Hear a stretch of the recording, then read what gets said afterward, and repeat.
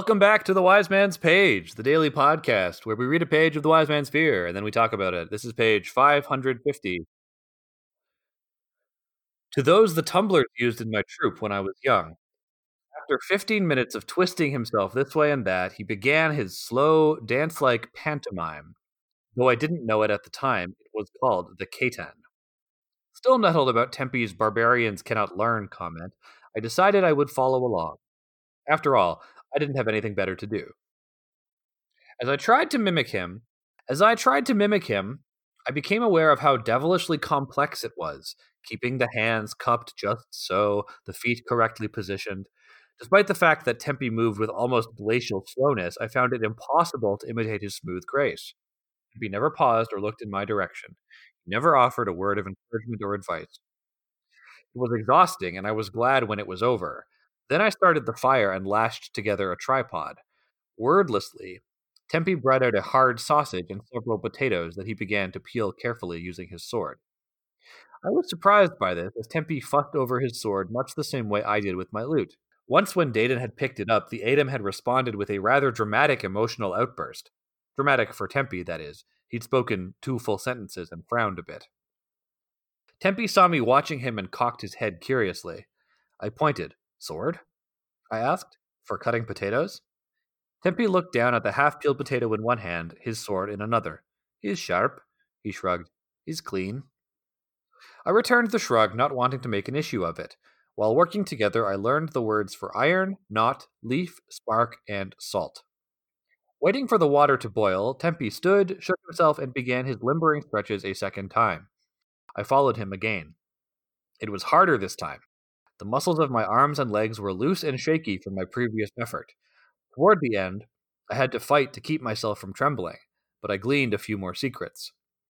Tempe continued to ignore me, but I didn't mind. I've always been drawn to a challenge. That's the page and the chapter. My name's Nick, and my voice is a slightly higher register and has a slightly more nasal quality than Jeremy's. I'm Jordana, and my voice is higher than both of yours. I'm Jeremy. I'm a turtle. Good. Now it's settled once and for all. I'm the one who sounds like this, Jeremy is the one who sounds like that, and Jordana is the third one. When Kvothe is following Tempe's routine, that strikes me as verisimilitudinous because I think we all know someone who has like a physical skill or an athletic skill that they make look effortless and easy. And if you try to do it, you realize just how difficult and what good exercise it actually is. You know, I don't know anyone who does Tai Chi, but I am certain that if I tried to do Tai Chi, I would be a sweaty mess within like 30 minutes because you have to work real hard to become one of those insanely fit, like 60-year-old Chinese grannies doing Tai Chi in the park and making it look like no big thing. Well, I want to stress that Tai Chi is a martial art, and there are, Tai Chi masters who are as strong and deadly as, as a Bruce Lee. The ones you see in the park are, I'm sure the grannies are also beautiful and deadly, but I do want to talk about what Tempe's letting Kvothe follow along in the Katan means. We eventually learned that Tempe's teaching Kvothe the Katan is a huge violation, and I think that Tempe, prior to this interaction that he's had, Kvothe has spent the afternoon learning the language, and Tempe is probably very grateful, which is why he doesn't nix this at all. He's probably like very grateful and very actually kind of glad that Kvothe is taking an interest, and he's also probably glad and like maybe intrigued that Kvothe is following on the Katan, but he ignores him, right? He doesn't check his form. He doesn't correct him. He doesn't train him. He's explicitly going, I'm going to ignore you and maybe pretend that I don't see you following along with me, even though he probably is actually kind of grateful for it because it's actually a huge violation to be teaching this to a barbarian. It kind of gives him plausible deniability too, right? Like until he concludes that teaching Kvothe is like maybe like of the Lethani after all. You know, if he like encountered another Adem tomorrow and the Adem saw Kvothe practicing the Katan, Tempe could be like, I didn't teach him that. I don't know where he picked that up. He was just copying me, but like I didn't teach him any of that. That's right. So we can all agree that at this point, Kvothe is not yet a settler of Catan. Sorry. You should be. It's funny. I have to say that can't the help one it. thing I know that there's going to be an explanation for it later on, but the fact that Tempe treats his sword as just like a tool and uses it for peeling potatoes just really grinds my gears. It rubs me the wrong way. It's one off note in this otherwise very well realized 8M culture. I just don't buy the explanation for it that Rothfuss gives later on. It just strikes me as like a weird thing to do, and certainly nobody I know who owns a sword would ever dream of doing that.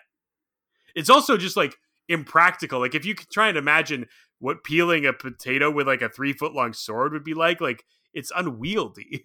Yeah, that seems not like the greatest tool for the job. Well, not to get all Heidegger here, but I guess it's at hand, right? Like the appeal of it is that. Wouldn't a dagger be better? Someone's got to have a dagger at hand. Yeah, but as an ADEM mercenary, you probably aren't fighting with a dagger. You probably have your sword, and maybe that's it. Like they're not strapped. They're not all like strapped with weapons, right? They get their one sword, and that's what they get. It sticks with them throughout. So I think that it's part of the necessity, and it's also part of like the very practical way that the 8M go through life. They have a sword, it's sharp, they keep it clean. It's not just for killing people, it's also for whatever it is you need to do, whatever you need a sharp, clean thing for. Yeah, I just don't buy that explanation, especially because in a pre-modern society, like everybody had a knife on them precisely because it was a useful tool that you would use for all kinds of things in your daily life. Whereas a sword is a much more specialized tool that's really only good for one thing. Reasonable. I guess the way that you could rationalize it, the way it might make sense, is if the 8M treat their swords the way that people in like the Philippines or other places with thick jungle treat the machete, which is as a tool first and a weapon of like personal combat second. But that doesn't really jibe with my understanding of Ademra as like a warrior culture. So I don't know. Meh. I'm not bothered either way. You're just constantly unbothered, moisturized in your lane, flourishing. Thanks. Girl bossing. Gaslighting, gatekeeping, girl bossing. Hey, wait, I am not gaslighting anyone. I work very hard not to gaslight people. That's just what a gaslighter would say. Yeah, exactly. By telling me that, you are gaslighting me, Jordana. Well, how? What? I don't understand. And Jeremy, by us doing this bit, we are gaslighting I was like, wait her. a minute. We're just like gaslighting Ouroboros, aren't we? Yeah, I was gonna say, if anybody is the gaslighter here, it is definitely not me. Well, have you thought about maybe, like, it's not that we're gaslighting you, but actually you're gaslighting us, Jordana? No. Okay, well, okay, I don't need to think about that because I know that it's not true. Well, it's the end of a chapter, and unless you've got notes, this chapter was called Barbarians because children are barbarians. Yeah. And Kvothe learns what barbarians are what they are, and that this concept becomes important, or at least like is sort of central to Kvothe's journey of acceptance among the ADEM. Exactly. So it's an important concept. Yes. Yeah. And in fact, you could argue that Kvothe has taken his first steps in becoming civilized, according to the ADEM, by trying to learn their language, by learning the gesture emotion, and by starting to learn the Katan. Yeah, it's interesting to me. Interesting. I don't know. It's just it is a thought that the ADEM have no delusions of empire. I think a lot of times when you have in fiction or in real life a culture that considers themselves superior to others, they often have designs on like conquering or on assimilating other cultures, and the ADEM seem to have no interest in that, which is interesting. And I don't want to say this definitively because it's been a while since I've read this book and we haven't got to the real meat of the ADEM subject matter yet. But my understanding of it is that the ADEM are so arrogant that it would not be worth it to them to like colonize or conquer the barbarian cultures, because that would just pollute them. In dealing with the barbarians any more than they already do, they would become exposed to their barbarian ways and become less civilized. So what you're saying is they're thriving in their lane. Exactly.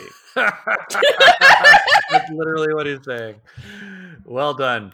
I do think that they have some kind of connection to the supernatural or to the secret history of the world, and that's kind of why they are the way they are. That's why they're so xenophobic. But I think you're right, Jeremy, that that's part of why they aren't interested in colonizing, because they have a secret. We have a letter from Scarpy's left nostril, who writes on page 523, Big Unit Energy. Hi, Pagers. It's been nice to hear episodes of the show again. I write in response to the excellent discussion on page 523. It all started with Tempe learning about Miles and brought up something that I've been thinking about for a long time in relation to world building in fiction. One of you said that Rothfuss used Miles because readers would be more familiar with this unit, and this is reasonable, said in Jordana's voice. I'd like to present a counterpoint and would like to hear what others think. Here goes. Whenever Rothfuss and other authors can do to invent new systems of reckoning time or inventing whole new currencies, etc., can only make the worlds they are building richer. When they use feet or inches or kilograms or whatever else, the spell is broken a little bit, for me at least. Why not cool new units to suit Temerant? They could be based on Telu's armpits or the weight of the mayor's ego. Even better, make leagues great again. May Hespe never pick her teeth in front of you. Signed, Scarpy's left nostril. My response to that is that you need to pick your nonsense words very carefully. I think that they have the nonsense currency, and Rothfuss does a lot of work to teach us the relative value of currencies.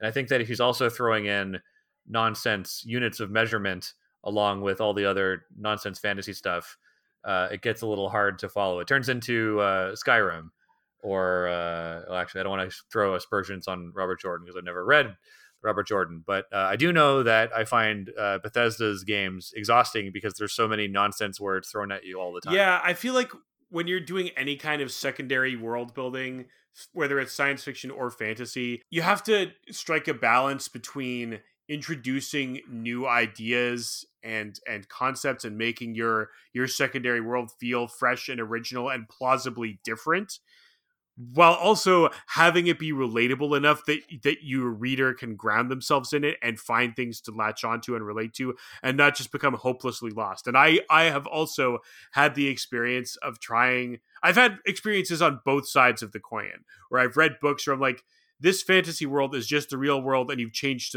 the names of some places.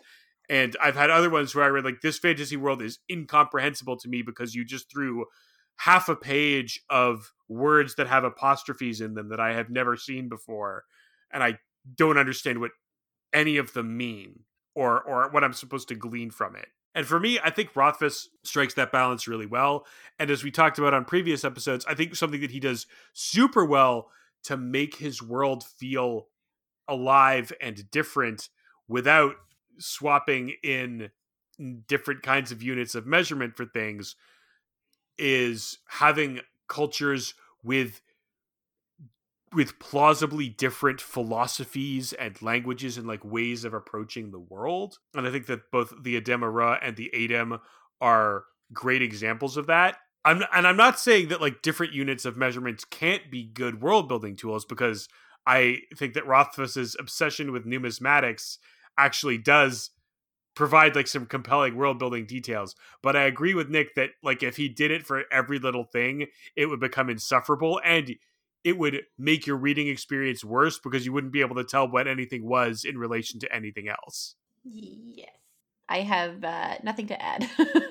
That said, I do like when Rothfuss does this occasionally where he will like have an in-universe explanation for why the word of something is the way it is, like when he explains what the origin of the word lackey is in universe. So who knows? Maybe there is a reason that Miles are called Miles and we just haven't encountered it yet. They're named after time-traveling space unionist Miles Edward O'Brien. That's it. Long-suffering space worker Miles O'Brien, who is also, let us not forget, a time paradox clone of himself, the prime version of him, who of course is dead, who has also lived multiple lifetimes because he has, on more than one occasion, become trapped in a false reality and lived and died. Yeah, tormented in an alien prison for 20 years. put through like an insane like Cardassian trial. He's had a time. Miles O'Brien has had a time. It is fun to watch. There's, especially in Deep Space Nine, there's like oftentimes stretches of episodes, like 6 episodes or more at a time, where every single one involves the like epistemological torment of Miles O'Brien. Listeners, tune in tomorrow for The Passion of Miles O'Brien on Page The way.